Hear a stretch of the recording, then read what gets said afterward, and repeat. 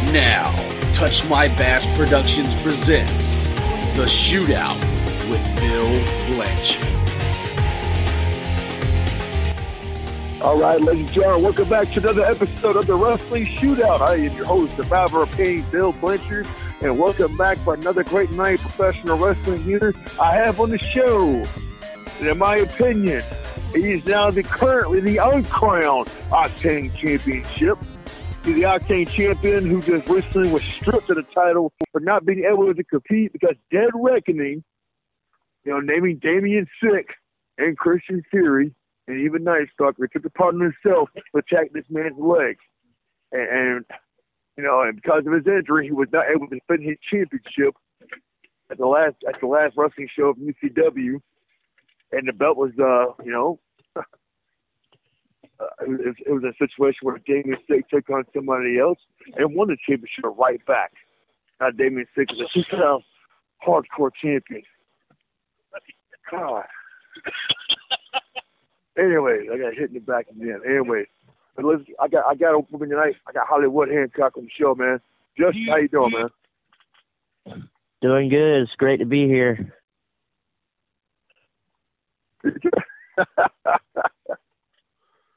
anyways, sorry about that, guys. I'm here working and everything, but Justin, man, what's going on, man? How's the leg doing?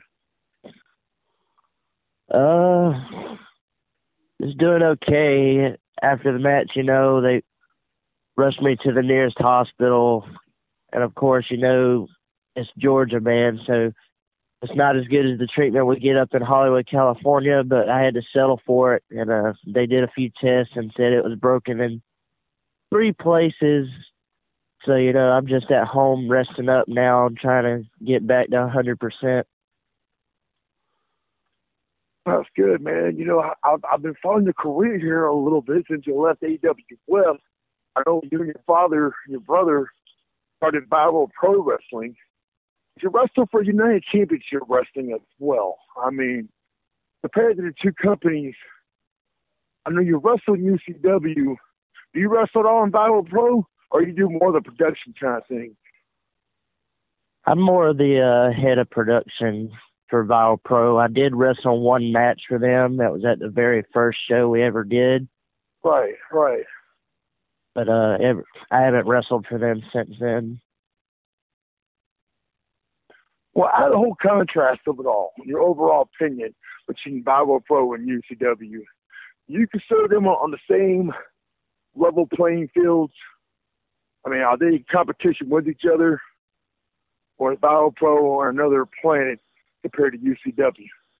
I haven't been to a Battle Pro show, so I don't have a whole lot of research on that, though. But I do got some. I'm going to ask you a couple of questions later on here. But I'm curious in your thoughts and the comparison between both promotions. What do you think? I mean, I wouldn't say they're on the same level.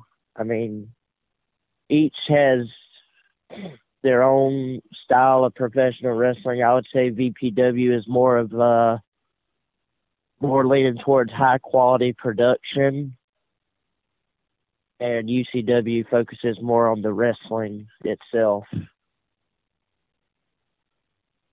So it's almost like a big comparing with the WWF and the NWA back in the day. Yes. Well, for the longest time, UCW didn't have much of a production thing. They didn't film a whole lot of their shows, and something they did film never really made it online until Touch My Bass Productions decided to take an opportunity here and try to help these guys out and get these guys a liberal commission. I decided to join UCW, but I'm part of TMB. Touch My Bass. I'm under contract with UCW. I'm there as one of the commentators working for TMB. But anyway, we're trying to get UCW as far as production-wise. And then speaking of productions, ladies and gentlemen, also welcome to the show. Christopher Dwayne Dickens is on the show. He's the CEO of Touch My Bass Productions. He's one of the sponsors for the show. And he's the reason why the shootout happens every single week. Now, Justin, you mentioned before, a year or two ago, last time I had you on the show, you've given a lot of credit to Christopher Dickens of helping you out with production. So is it because of your skills levels, because you're the head of production in Battle Pro, are you one of the reasons why Battle Pro is having a lot of success as far as production goes? I mean, that could be a reason that they're so successful. I mean, I'm not going to take sole credit for it because there are others on the production team besides me. But for the majority of 2017, I was the main person doing all the videos and graphics for Viral Pro until it was taken up by James Kitchens earlier this year. Right. Well, now that Chris Dickens is, the head of production for TNB now, you think it's going to put them on level playing field, or still, Viral Pro is still on a different level? And when you say things like, are the matches in Viral Pro, are they any good compared to UCW? You said UCW is more focusing on wrestling, or is Viral Pro more about, when you say production, is that like, what, the lights, the bright lights, or is it about how the camera work is done, the editing, promo videos, storylines? I mean, what does Viral Pro really focus on? You say production, can you be a little bit more specific? Yeah, I mean, they focus on putting on the best product possible, basically trying to be the WWE of the independent scene. They focus on the lights and the videos and the backstage vignettes and camera work. They try to make it the best product possible to impress the fans, you would say. Now let's talk about the fans here a little bit here. Now, you've been part of the UCW crowds and the Viral Pro crowds. Now, I've heard from other people that visit Viral Pro and visit UCW, there's not much difference in the crowd. Is that true? I mean, what I mean by as far as crowd attendance and crowd reactions here.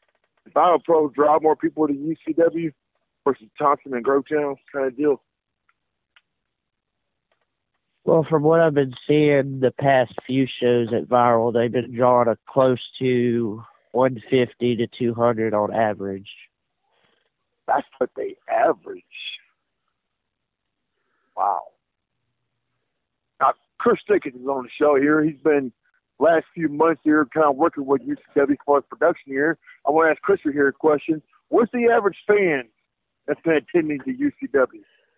The average amount, or the average what they're looking for? I mean, like what are you specifically asking? I'm specifically asking you what is the average fan attending UCW? Justin just said the average Viral Pro audience is anywhere between 150 to 200 people. That's about average. Okay.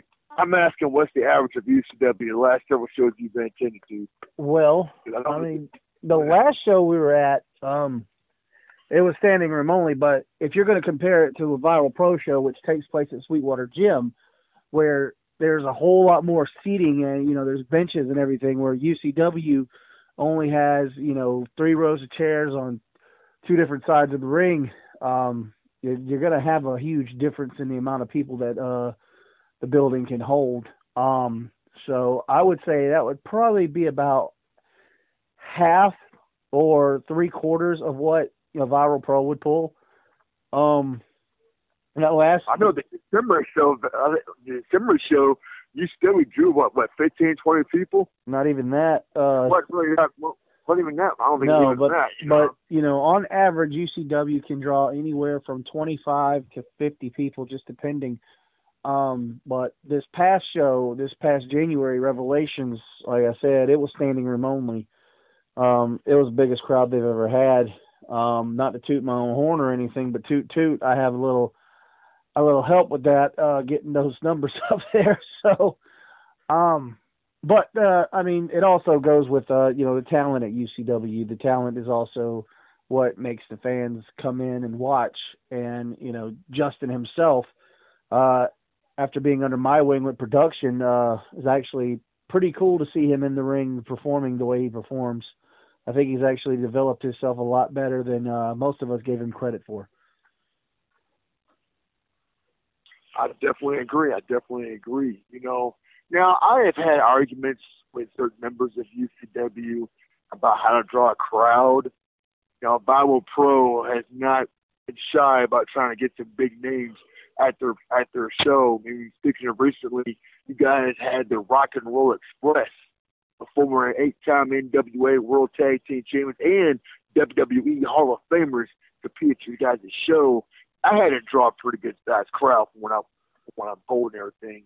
And then, UCW does not care to hire big name talent. In their eyes, if they pay for a big name talent, they just slap their other wrestlers in the face because they weren't paying them. I'm a firm believer that says if you can get a big name there, it's going to draw more people there.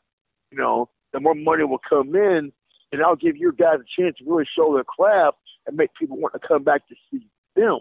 It's called stealing the show. I mean, let's face it, I've said this time and time again, when WrestleMania 5 came, I mean, people were there to see Hogan and the Macho Man, or Jake the Snake and Andre the Giant.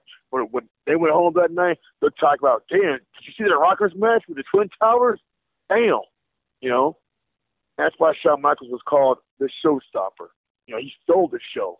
I mean, he heard that, and I said before again, you have younger talent, which is great, Sometimes you might need a veteran there, a big name talent there, a draw. We get the audience out there, they want to pay to see him, but they'll go home and talking about young guys like Hollywood Hancock. And speaking of that, let's talk about this guy. Let's talk about this, Justin. Well, before I bring that up, man, what's your opinion on that, though? As far as having big names that couldn't have our pro, you think it has anything to do with you guys' success compared to UCW? I mean, it could be a factor into that. I think Viral Pro, when they bring in big names like that, they use it to boost the company's credibility. Exactly. Because recently at the last event that they had, the Rock and Roll Express actually won the VPW Tag Team Championships. And that news spread all over the world through all the dirt sheets. It sure did. That put Bible Pro on the map.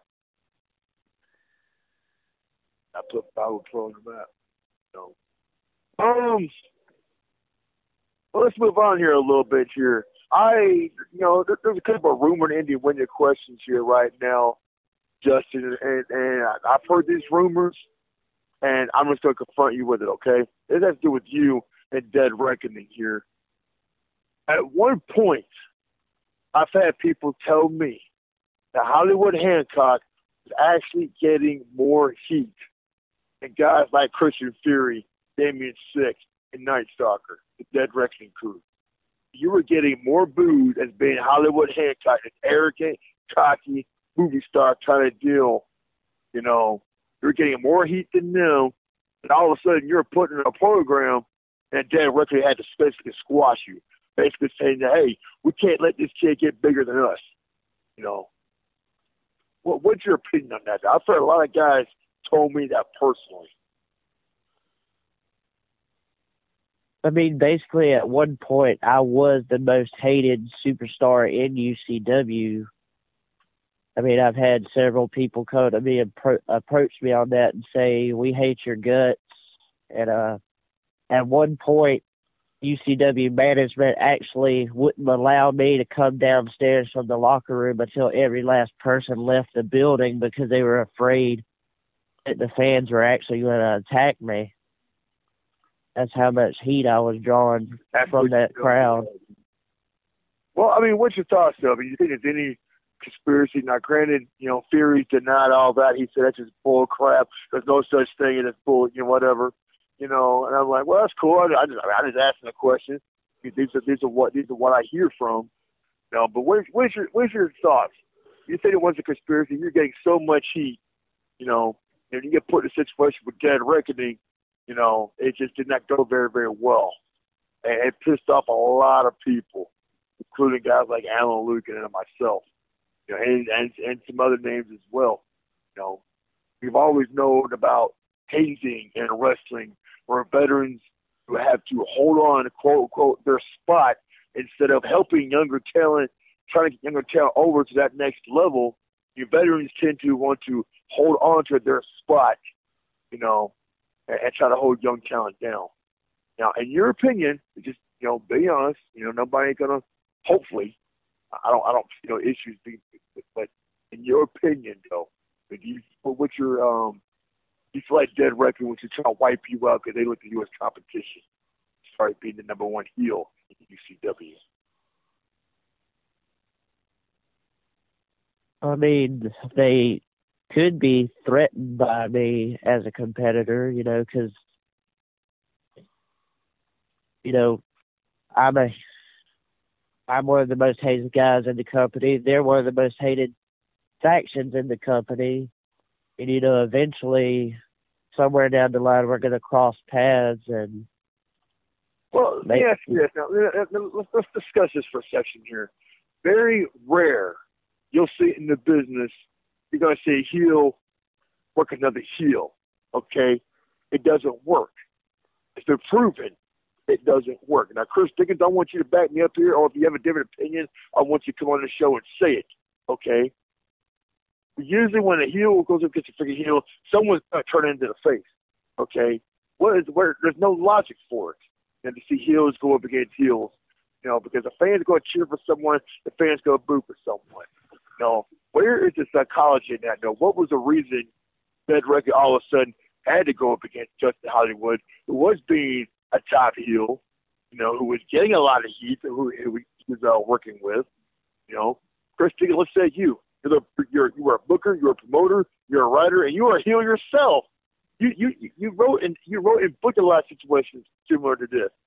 What is your thought process and psychology when it comes to this? What was going on in UCW when you're trying to book, heel against a heel faction? For what reason? Usually when that happens, it's usually to draw more heat to the person who is actually on top of the card at that point. So let's say, like you had Justin Hollywood, who's hated by everybody, and that's a no-brainer. As soon as he walks out through the curtain, everybody's booing the crap out of him. But at the same time, you had Dead Reckoning, who's supposed to be a heel faction, but with Damian Sick in the UCW crowd, he comes off as a face.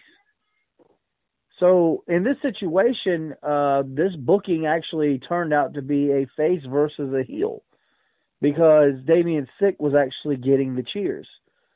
It's weird to come off as that. I don't know. I didn't see him get too many cheers that night when he kidnapped his manager. Oh, the night he was getting polarizing options. He was getting polarizing reactions when it come to the crowd because he had his own little section. It was turning into me, from my viewpoint, it looked like, okay, who's going to get more heat in this kind of situation here? Yeah, and that's the thing. Valet, took his manager, put her on a chain, That's just it. It gets to the point where if the dominating heels are not getting the heat that they're supposed to get, it'll end up getting booked to where they're going to get that heat. And that's pretty much what happened. Chris, in your opinion, do you think there's any truth to the rumor in the window about the conspiracy theory behind the scenes, whereas Dead Record feel like we can't let this guy get bigger over than us? We got to put this guy back in his place. Well, I mean, you take a look. You've heard it from other people. You've heard from other people as well. I'm just curious in your opinion. Okay. On the outside. You base it. My opinion is based off of past events that have happened, including in AWS. Whenever we've had somebody who is getting more shine or more heat than somebody we wanted to have it, we'll find a way to make that person lose that heat or shine in order to get the person that we felt needed to be on top to that point. Even in WWE and, TNA, WCW, ECW, you name the promotion, there's always those backstage politics, and that's going to happen. Do I feel like that happened? Well, yeah. I mean, nobody expected Justin to get, that much heat. And when you get that much heat, that means you're moving up in the company. You're getting the it's like, basically, I look at Justin Hollywood as Roman Reigns. No offense, please. But, he's getting heat for doing what he's supposed to do. But he's also drawing crowd. He's also drawing attention. And when you do that, you've got people who are backstage looking at that going, man, he's not supposed to be doing that. He's not supposed to have that kind of reaction. We're supposed to have that kind of reaction. Well, let's do something about it. And pretty much that's what took place. It's sad to say that kind of politicking goes on. You know, but I know professional wrestlers, there are a lot of guys that get paranoid about their quote unquote spot, you know, unfortunately. But Justin, a lot of people are going to view in their own opinion, you know, or some people feel like, hey, we did give this guy a push, you know, and we're going to talk about situations that you had at the Veteran Rumble. That had got to be the best match of your career where you took on so many big names, former champions that were in that Rumble. For the likes of Justin Chambers that was in there, T. Cash that was in there. You were, Theory, All Dead Wrestling, I think, was in there. And you took quite a beating in that Rumble. But in the end, you shocked the world when you actually won the Rumble. Shocked me. I was there commentating that. I was completely in shock. You know, you winning that Rumble. How did that feel? What was your experience in that Rumble? And what was the hardest shot you took in that Rumble? Winning the Veterans Rumble was probably the greatest moment to date in my career. Like, I would never expect somebody like me to win a match like that. But to win, it was just a feeling I can't describe, you know.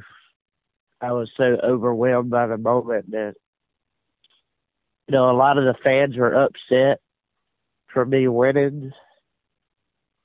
But, you know, sometimes things happen, and sometimes the fans don't get what they want. But well, you know, there were some fans there, I think, that actually did appreciate what you were going through in that Rumble. I mean, there were some cheers, too. And there were some disappointed fans that probably pulling for their favorites. But, you know, it was one of those things to me, when you go home at the end of the night, I mean, were you happy that your favorite win or pissed off that the guy you didn't want to win? Or was it one of those, damn, would you see that match? And in my opinion, the fans put a home that day watching that Battle Royal, damn, I got to see that match. I've been the best Veterans Rumble, or any type of Rumble I've seen in a long, long time. It was very entertaining. But you took some shots, you know. I think it's a chair shot by Christian Theory in that match, and I thought you were done. But somehow you still got back in that ring, man, and still you pulled it out, man. Was there strategy going in that thing? I mean, what was your game plan? What was your plan of survival in that Veterans Rumble? I think I was just running off of pure adrenaline and instinct, you know. When people came at me, I would take a few shots and give them a few, and then when I ran out of gas, I would roll out under the bottom rope, which a lot of people don't know they're actually able to do, because the only way to eliminate is to go over the top. So if you go under, it allows you to breathe and catch your breath and you know, regain your stamina and energy and pick back up where you left off. But, you know, like you said, I took a lot of hard shots in that match, and I did take 2 or 3 chair shots from Chains, and I also took a beating from Damien Sick with a chair outside of the ring, and ended up being laying out on the concrete outside of the ring, which I say it had to hurt pretty bad. But, you know, just being in that moment and then, you know, eventually winning the Rumble. I didn't know I was going to win at the time, but, you know, it was just fueling me, you know, the thought of winning and shocking the world. I wasn't going to let anybody hold me down, and, you know, my adrenaline just happened to stay up the entire time. I know that month had to be a very, very inspirational time period, because you're winning a match like the Rumble the way you want it. I know what was going on at Valor Pro. I do believe you had an opportunity shortly after that to meet Ricky Morton and Robert Gibson, the WWE Hall of Famers, the Rock and Roll Express. What was it like meeting these guys? I understand you did training some of these guys. What was some of the advice? First tell me, what was it like to meet them? I mean, were you fans of the Rock and Roll Express? Did you know who they were? I know there might have probably from a generation before you and everything, but you've had to heard their name and respect them. To the feuds they've had with the Russians, the Horsemen, the Andersons, the Midnight Express, the Freebirds. I mean, these and the matches they had with Ric Flair back in the day. I mean, Ricky Morton, Robert Gibson, wrestled all over the world.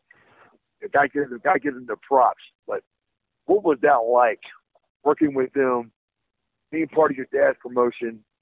And like I said, witnessing them win the tag team belts. Tell me about your experience with the Rock and Roll Express. Training with Ricky Morton and Robert Gibson was probably one of the best moments I've ever experienced.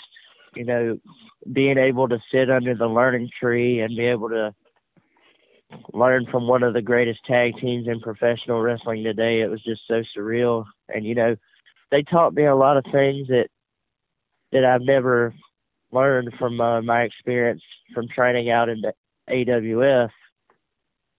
Do tell. What were they teaching you? You thought was different of how the so-called guys in AWF were trying to teach you? Well, first off, they taught us a little bit about in-ring psychology and said you had to know the rules of the ring and everything around you, and you had to basically be connected to your opponent in a way to keep things in the ring moving. Right. And they also taught me a lot more of the old school style traditional wrestling, like more of the chain wrestling, which I never got to learn much of. And I think that helped me a lot because I learned a lot from Ricky Morton and Robert Gibson. They also taught us about being original with your character. Because he said Ricky told me that guys send him matches to review every single day, and each one of the matches are the same. And what you have to do is you got to create a character that's original and that no one's ever seen before, and create your own style of wrestling that best suits you. Well, I tell you what, this sure reminds me of something, Chris. I'm going to bring you back on here, man. You were criticized, Chris, thinking back in the day for doing the exact same thing Ricky Morton was just talking about. Not trying to have that same bullcrap formula over and over and over. You see the exact same match after match. Chris is the first one that says, we got to change it up a little bit. We got to try to do something different, You gotta. Now, Chris, tell me about that crap. Now, listen to what Justin just sit there and said about psychology. You don't want to do the same thing over and over and over. You got to focus in on your character, Mm-hmm. and try to do something different here. Explain to me your philosophy. I know you and I remember in the past, you and Mike Margera and a few others, I even throw theories in on there. Now we go round and round and round about debating about what it takes to having a good match. But I want you to tell me your theory that you said back then that you were chastised for, but you hear someone like Ricky Morton basically saying the exact same thing you just said. Go ahead. Who wants to go to see somebody, like every single match, you go to a wrestling show and every single match starts up with a collar elbow tie-up, into a headlock, into a bump and jump drill, into a hip toss, or arm drag takeover. They're circling the ring. It's the same formula, and it's it's Southern wrestling. Okay, that's what it is. It's the Southern wrestling formula. It's the basics that everybody's taught when they first start in the wrestling business. That's what the problem is, that everybody feels like that needs to be the way it needs to be done. Also with gear, another thing is with gear is that everybody has gear. Everybody has to have gear. Everybody has to have tights. Everybody has to have elbow pads, knee pads, kick pads, something. You've got to have gear. What people don't understand, and this is what Ricky Morton, and I got to applaud Ricky Morton on this, and I'm glad that he told you this, Justin, because I was trying to tell you the same thing when you were out in AWF, but I wasn't your head trainer, so really I didn't have an opinion on things. But every character has to be different in one way, shape, or form. Yes, it's good to have gear. Yes, it's good to, dress out and everything, but don't wear the same thing that somebody else is wearing. If somebody's wearing black tights with the design on them, why the fuck are you going to wear black tights with designs on them? It doesn't make any sense.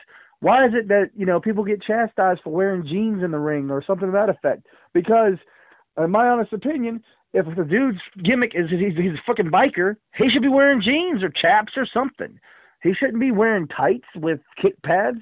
He should be wearing a biker vest with jeans. He should come out looking tough. He should have chains on him, Not everybody needs to look the same, and not everybody needs to have the same style of wrestling. So you got your high flyers, you got your grapplers, you've got your submission experts, but here in the South, you've got the same guys doing the same moves in every single city, and it's getting crazy. Why do you think the ones who make it to WWE, like the Xavier Woods or, what's his name, Yuha Nation, all them guys who are now in WWE, why do you think they make it and others don't? Because they learn to evolve and adapt to new styles and new ways of thinking, whereas all the other guys are still sitting there twiddling their thumbs doing circles and collar elbow tie-ups.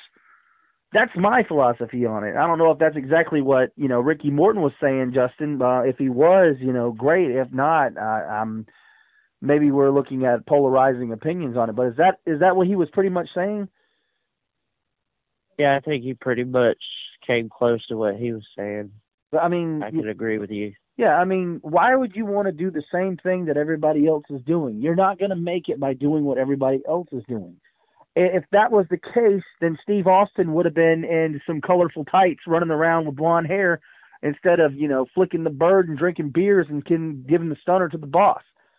Or, John Cena wouldn't be running around in tennis shoes and short jean shorts and all, talking about hustle, loyalty, respect. They'd do something different each and every time. But here in Southeast wrestling, there's a problem with guys that think tights and, everybody has to have tights. Everybody has to have elbow pads, knee pads. Everybody better learn the Southern style of wrestling. Everybody better start the match off with a collar elbow tie-up after circling the ring and get into some bump and jump drills because that's the way we're supposed to do it. And it's not. If you're going to succeed in professional wrestling, you've got to be different. You've got to wrestle different. You've got to start your matches different. And you've got to look different. Don't look like everybody else. My rant's over.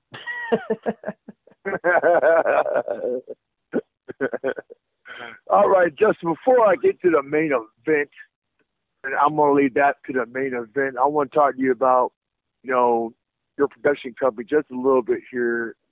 Do you do anything outside Valor Pro with your, production company? Hey, what is the name of your production company again? I forgot. That would be WWAX Productions. What does that mean? What does that stand for? Well, WWAX was actually an acronym that I created for a wrestling promotion that I used to have with my action figures, and I used to basically try to attempt stop motion with the action figures from when I was younger, and eventually I decided to go into creating my own original series and content, and I actually approached Chris Dickens on this, and he was the one that taught me into sticking with the WWAX acronym. So the original name was World Wrestling Alliance Extreme, but basically now it's just letters. It doesn't really stand for anything. Yeah, just call letters like you would a television network or a radio station. They never really have a meaning. They're just call letters. I got you. I like it. Love it a lot and everything. And the very first show on there was Retro Rewind, was it not? Yeah, that's right. It was. What else do you do other than Valor Pro with your production company? Any other videos? I do a little bit of production work for Alternative Pro Wrestling out in Royston. Yeah. Oh, Jeremy. I do the majority. When I first came to APW about a year or so ago, the first thing that I noticed was the big screen hanging above the ring, but the only thing they used it for was a feed to watch through the back to see what was going on in the ring. And I actually approached Jeremy Vane because at the time I was just a fan sitting in the crowd, but he always appreciated people's input. So I approached Jeremy and I said, I noticed your screen above the ring. Have you ever considered using graphics or entrance videos for your wrestlers and video packages and such to help elevate the product of your show? And he said, man, you know what? I've never thought about that. And he's like, can you do that? And I said, yes, sir. I don't mind doing it for you. And eventually I just took off from there with APW. Wow, that's a pretty good deal, man. Pretty good deal. Well, down there in APW and everything, did you ever see Brandon Parker Russell? I do. He's actually there the majority of the time that I'm there. What do you think of him? He's doing great things down there. You know, he recently just regained the Southern States heavyweight title down there, but he lost it to Jacob Ashworth, but he held on to that title for quite some time. Yeah, I was having a podcast there recently. He had some good stories to tell you about APW. Hope to get back in the show, tell some more stories and everything. Right now, currently in UCW, you know, before you start viewing Dead Reckoning, though, who was some of your favorite opponents that you love working with? I actually enjoyed working James Houston, to be honest. Really? Yeah, James Houston has a reputation of putting people in the hospital. I have gone on a record and said he is the hardest hitter I've ever been in a ring with. I mean, the guy's very, very brutal. And I'm a pretty brutal guy myself. I've knocked some people out myself with this. But the first time I locked him in Houston, the first time he hit me in the head, rocks me pretty good, man. I mean, Houston, dude, he's a badass, man. I call him my hero. One of the toughest guys I've ever been in a ring with. I've got mad respect for James Houston. You tell me he's probably your favorite opponent? I'm pretty sure he's powerbound getting frog splashed a few times. Wow. The thing that I would say that hurt the most from James Houston would have to be the chops. Oh, God, yeah. Turn your chest like hamburger meat. Hey, Chris, what do you know about that with James Houston? Don't get me started. Good Lord. There's put you to the hospital that one time. That God, would be the Singapore Kane match. Look, the welches on your back when he was freaking hitting. You have blood squirting out of your all places. If man. I was to talk about my issues with James Houston and the injuries I have, we would have a whole other podcast on our hands. Oh, I know. I mean, this guy just had a reputation. I mean, dude, there's a rumor right now. I've had some people trying to sort of confirm without 100% saying yes, but just their facial expressions, man. Because there were times James Houston will be banned in certain wrestling promotions because he was just so brutal. Literally, there were guys just like did not want to get in the ring with him because he was just so brutal. I mean, he was just that country tough son of a bitch, man. I mean, and nobody didn't want to cross his path, you know. That's pretty cool, man. You know, that's a nice compliment you say about James Houston. I kind of didn't expect that. You threw a left, and I was expecting a right. That's pretty cool. But all right, guys, let's get down to the main event. The main thing we're here to talk about, hazing in pro wrestling. You know, I'm going to be doing another topic on hazing in professional wrestling with young guys trying to break into the business and getting hazed by the veterans to see if you really, really, really want it. Now, Justin, just be honest with me, man. I mean, I can understand it. If you don't feel comfortable answering a question, just be like, hey, no comment. And I understand it. I ain't going to press you on it. But I'm going to call it like I see it. When we saw how the one of the Octane title went down, you know, was supposed to have been a golden opportunity for you. You know what I'm saying? All the hard work, all the abuse you took in the ring, the beatdowns, the bumps. You paid your dues, man. You paid your freaking dues. And you was in a match where it's clearly the veteran would give you no shine. I mean, it was just like he was just, you know, demolishing you the entire match. Same thing about taking your valet away from you, putting under a freaking chain, which I get the angle. I understand what's going on with it. But the way how you were, you should have gotten a little bit of revenge in that kind of deal. Your valet just got abducted. You should be able to take the fight right to him, not the other way around. That was a complete beatdown. And it just looked like Josh had made a little whoosh, quick little mistakes. You get quick roll-up, They get demolished afterwards, okay? Then we go into the next month, plus with a rematch, you get attacked at the end of the show, your legs taken out, you know? I mean, dude, I'm sorry. I was so disgusted. Myself, Alan Luke was so disgusted to call you state management up, cuss them out. Their management all would tell us was, all you need to know is that it's handled. And we saw exactly how it got handled, man. I mean, they would have pissed me off so damn much, man. I was like, you've got to be kidding me. You know, what's the point here? And it goes back to what me and Chris were talking about earlier, hazing that goes on in professional wrestling. Because I'll tell you, man, Chris has got some horror stories. I got a few little horror stories myself. We first broke into the business so many years ago. Yeah, there were some veterans that tried to take cheap shots on us. You know, I had a guy named Madeira one time try to freaking break my freaking neck one time, trying to prove some kind of point. You know, because I matched with Matt Cruz one time. He tried to cheap shot me. You know, I had to take him down when he did. And Chris, my God, man, it seemed like everybody lined up, could not wait to get their hands on Chris. They still do. When he first started broken. They still do to this day. So, I mean, I'm curious on your thoughts, man. I'm curious on your thoughts on hazing itself, but like, what was going on in your mind in that situation with Josh, Damian Sick? To be completely honest with you, it caught me off guard because him kidnapping my manager was something I don't believe any of us saw coming, including me, and I actually wasn't too happy about that. You did look kind of shocked in the back when me and Blake was interviewing you, so you didn't know that was supposed to go down like that, or? I did not. Oh, wow. So it sounds like someone's just going into business for himself there. Did they try to explain to you what was going on, anything at all? He didn't tell me anything.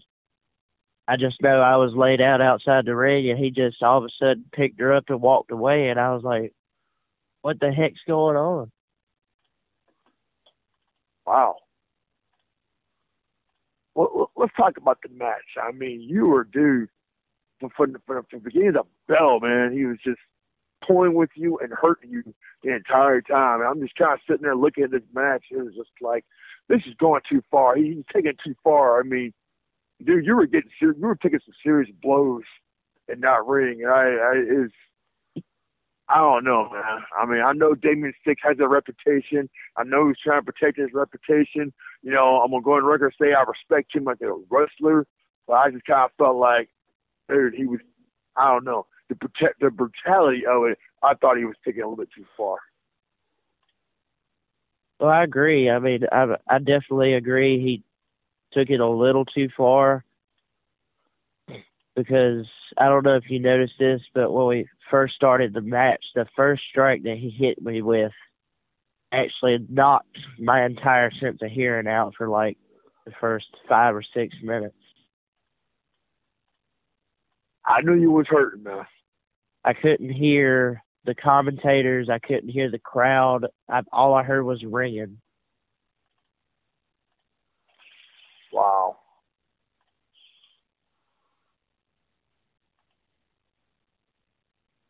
But still, what else was going on in the match itself? I mean, was he throwing any other major stiff shots? I mean. The only thing I would have to say was he was a little stiff with his punches, but you know, he comes from a different style and background than I do. And then that's fine though. I get the stiff styles. I get Damian Sick has to be Damian Sick, but you know, I'm sorry. When it comes time to pass the torch, you pass the torch. You win it in the ring, you lose it in the ring. Okay. I mean, when it came time for you to finally get an opportunity to become the champion of the world, this is your first title you're going to win. And the whole thing was you're just getting your butt handed to you. You know, a few months ago, you were known as probably one of the top heels in UCW. At the end of the show, the afterthought was not even you winning the title, was you just got beat down and your valet ran off again, you know, with Josh. I mean, it was no real Nothing. I mean, I just don't understand what's the thought process, what's the reason, in the whole kind of scenario, man. To me, that just makes bad business. What kind of message are you sending to the younger talent? Like, hey, don't cross me, you're gonna get freaking destroyed. But at the same time, I get that. I know guys feel like they need to protect their spot, and sometimes it turns into a shoot. So I don't know what the man's feelings was. I'm hoping to get him on the show one day. I'm gonna ask him the same question. And it's something that the public needs to know. I mean, what's wrong with passing the torch? What's wrong with getting a guy ready for the next level? What was the whole point of embarrassing him like that, and ruining your character, Go ahead, Justice. Honestly, I don't know what was going through his mind. I don't know if he was afraid, that he would lose his spot at the top of the mountain. But, I'm not trying to take anybody's spot. I don't mind, I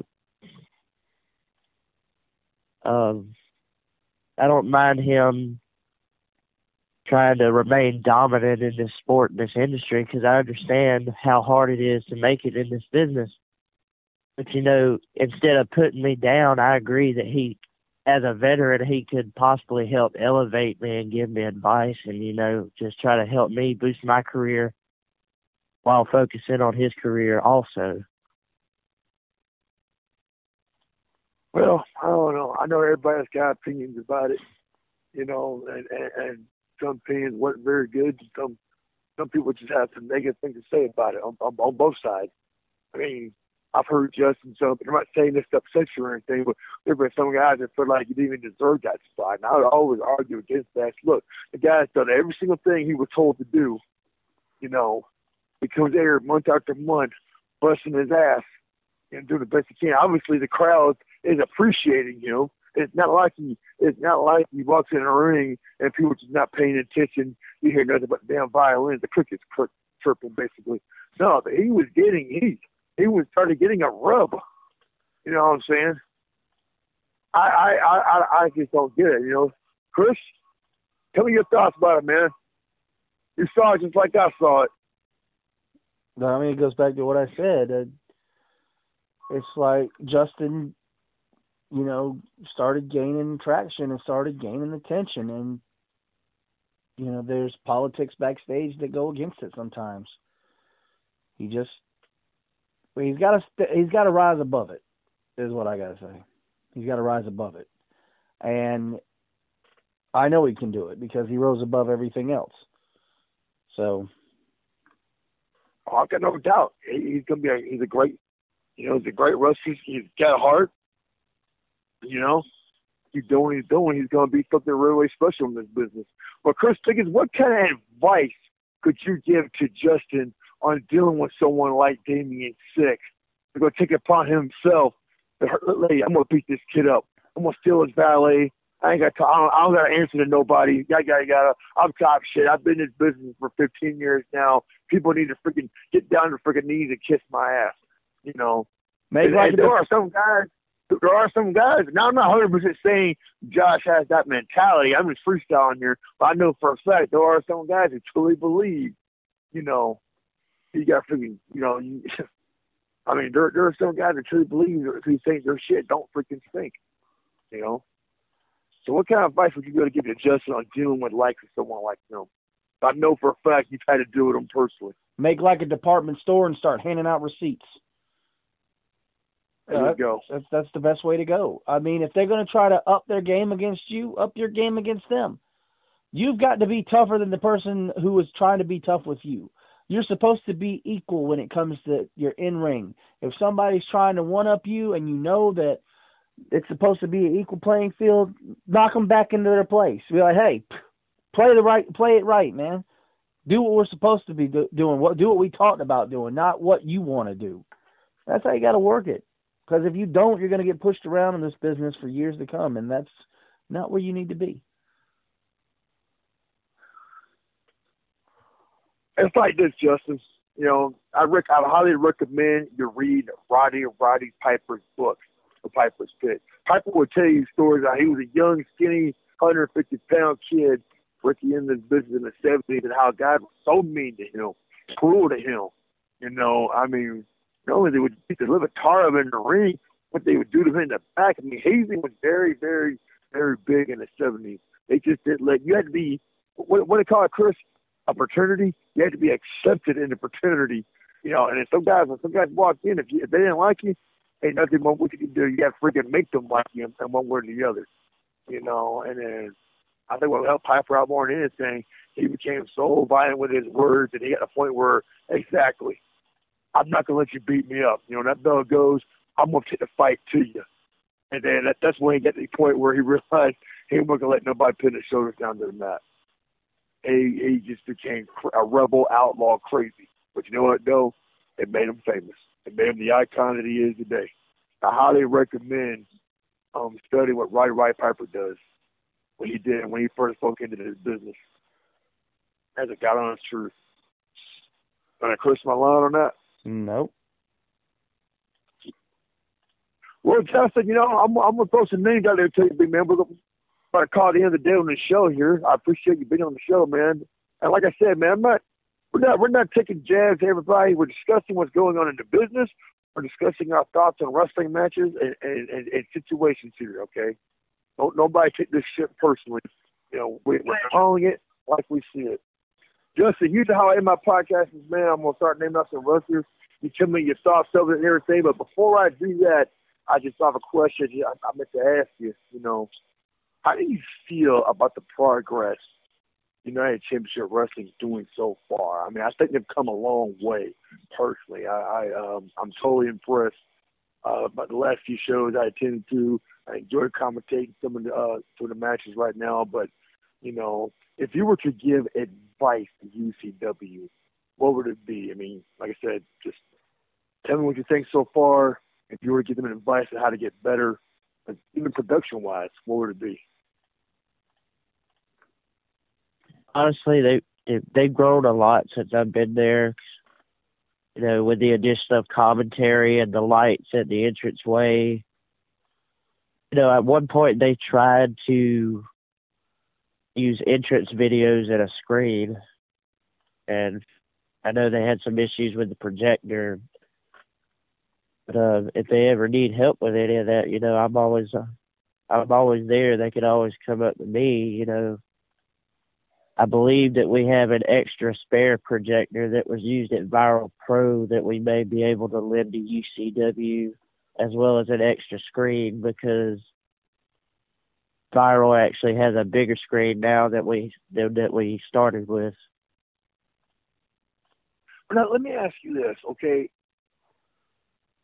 Do you get any heat at all from Viral Pro, by the Viral Pro management or any of the talent for wrestling with UCW? I mean, do they care, don't care? I mean, what sort of feedback Viral Pro gives you personally for working with UCW? I wouldn't say they'd have a problem with me wrestling, because they understand that I have to go out and make a name for myself, because honestly, I'm not wrestling for them.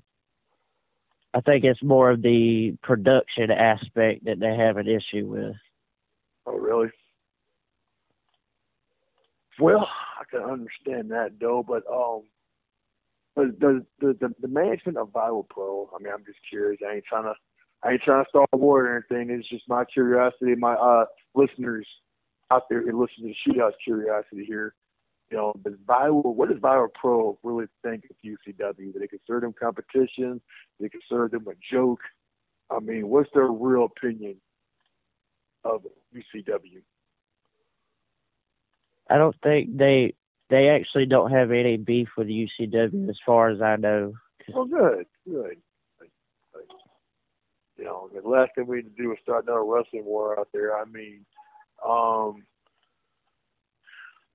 there's another rumor in Indy winning question I want to ask. We've heard a little bit of rumors about it, but I'm kind of curious what Viral Pro talks about it. I know what's being said in UCW.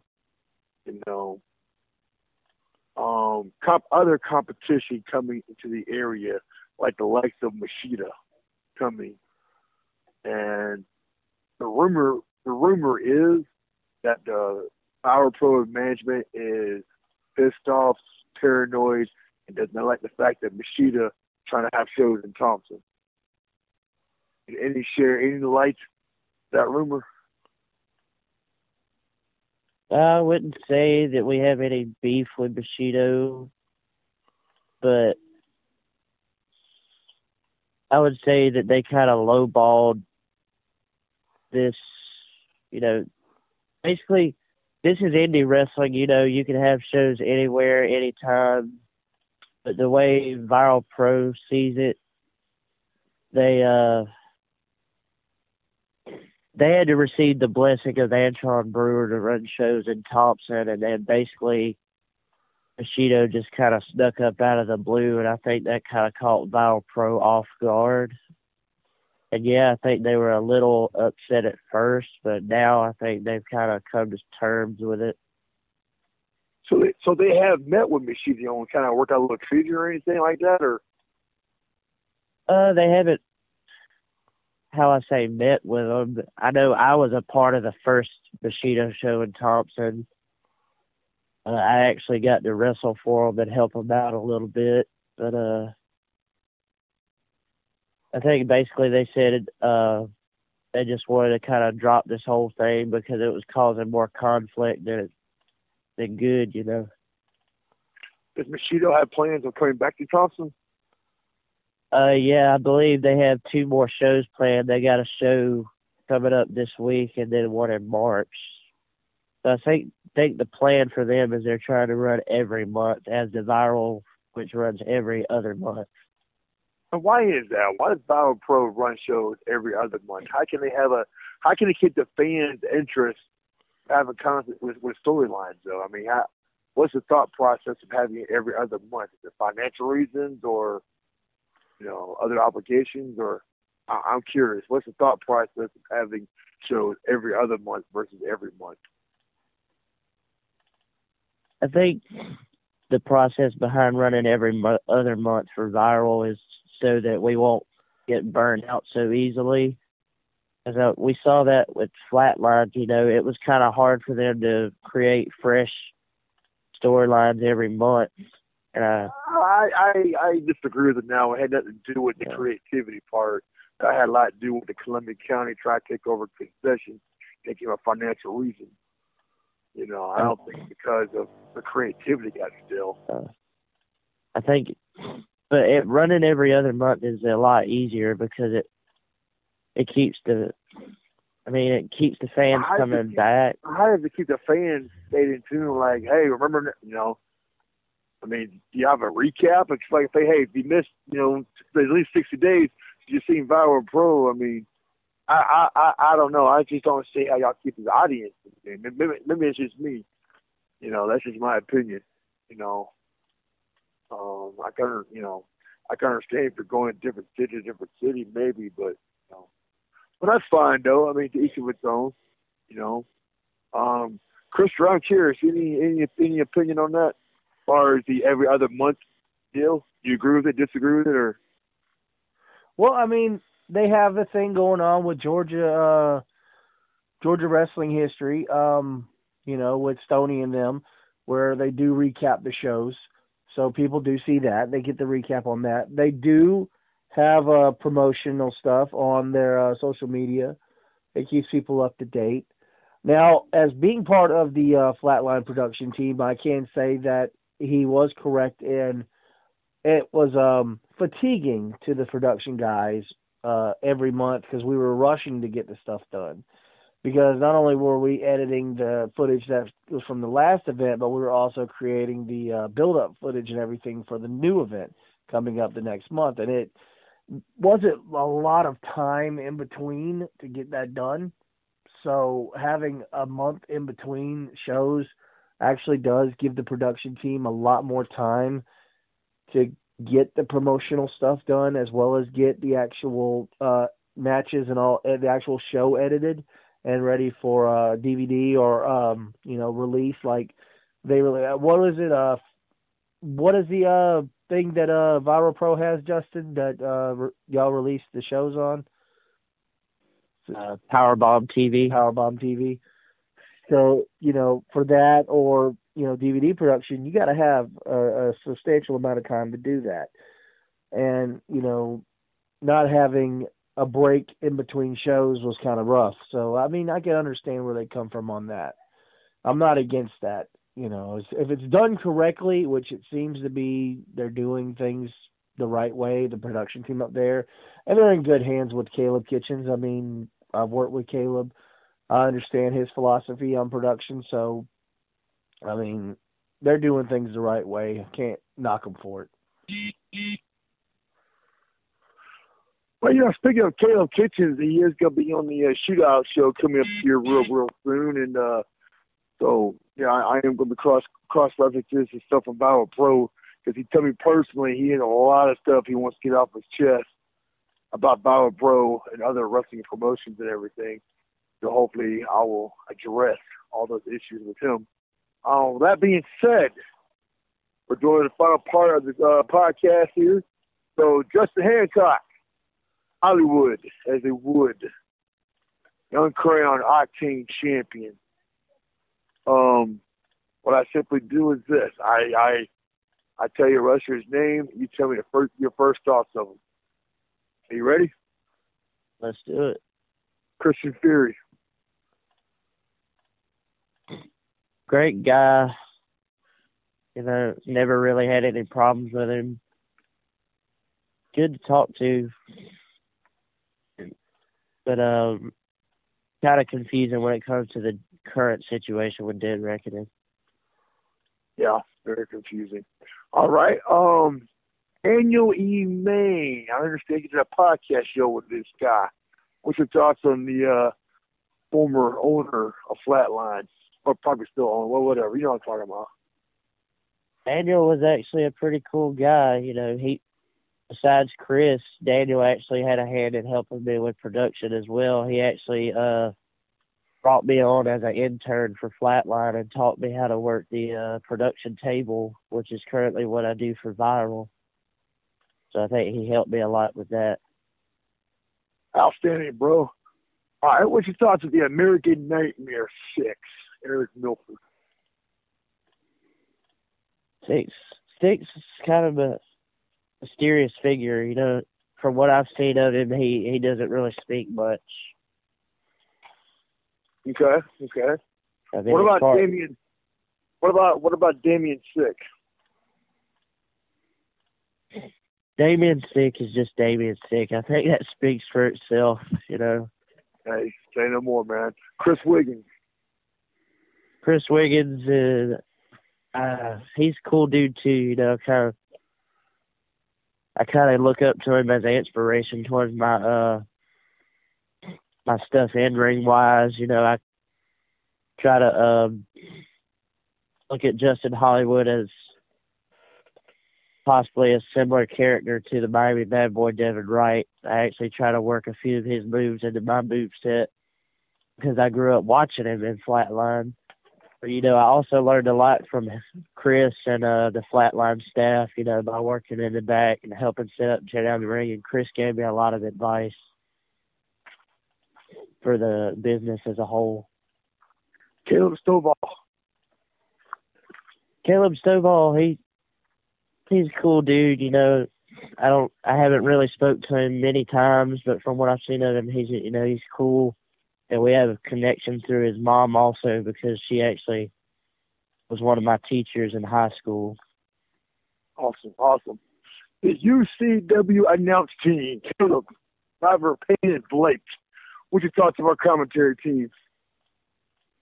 I think that you're doing a great job, impressive job with the commentary from a production standpoint. I enjoy hearing you two and the connection that you have, but from the A-lister standpoint for Blake, Blake kind of likes to pick a bone or two with Justin Hollywood and tries to get under my skin, he tries to have a little fun with it, and I understand that, Awesome. Well, what about Nice doctor, Don Brown. How's he treat you in UCW? As far as I know, he treats me pretty well. Whenever I have a problem with stuff that's going on, he's always open to talk about it. We always have awesome. He's a good guy. He's a good guy when it comes to that. What about Christopher Dwayne Dickens? Chris Dickens is a man. You heard it here on the Shootout. The man. The man with a plan. He's Chris Dickens. The gingerbread man. Anyway. I'm going to kick your ass. You ain't got to worry about going against no Christian Fury in UCW. You got to worry about the guy behind the camera stealing your nachos. Yeah, I saw that. Pretty hilarious. Taking my man's nachos. Cool. All right, next one. All right, Brandon Parker.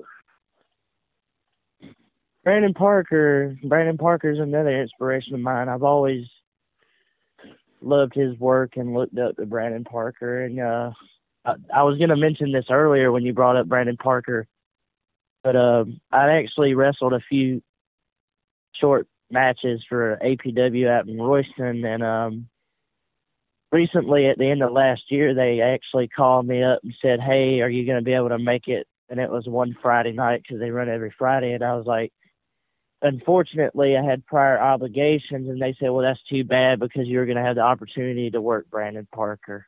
Oh, man. And that kind of got to me, because I've always wanted to work Parker, and from what I've heard, he's always wanted to work me because I think he wants to show me a few things in the ring. Actually, speaking from experience as a guy who's been in the ring with Brandon Parker more times than the actual ring mat itself, I think it'd be better that you didn't get in the ring with Brandon Parker that night because you probably would have not walked out. You probably would have been stretched out. That's just speaking from experience. Wow. Okay. Well, I think that about wraps it up here, guys. That's in Hollywood. I think you've been on the show, man. It was a good pleasure talking to you, man. Hopefully coming back to the show again. Good luck to you in the future with UCW. I wish you all the best in that feud with Damian Sick. I hope you get your belt back, man. It was wrong for you to get screwed out of that title. So you can guarantee it, man. I'm going to be hitting the gym soon and rehabbing this leg and just going full force and focusing on a speedy recoveries to get back in that ring and hopefully regain what I never lost, the Octane title. Hey, man, I'm looking forward to it, though. But, hey, man, you had to heard about Justin Chambers and T-Cash for the UCW championship. T-Cash stole it, man. We didn't steal it. He stole the crowd, definitely. But he defeated Chambers for the title. What are your thoughts on the new champion? Any idea? Should the champion have asked him back of his head, or any thought one day of challenging him for that belt? Props to T-Cash, my hat's off to him. He deserves it. But, when the A-lister returns, there's no telling which championship I'm going to go for. I could come for Damian Sick, or I could go for T-Cash. Outstanding, bro. Outstanding, man. Well, again, hey, guys, my name is Survivor Pain Bill Blanchard, along with my co-host and business partner and best friend and kid brother, Christopher Dwayne Dickens. We'll see you guys next time on the Western Shootout. Y'all have a good night.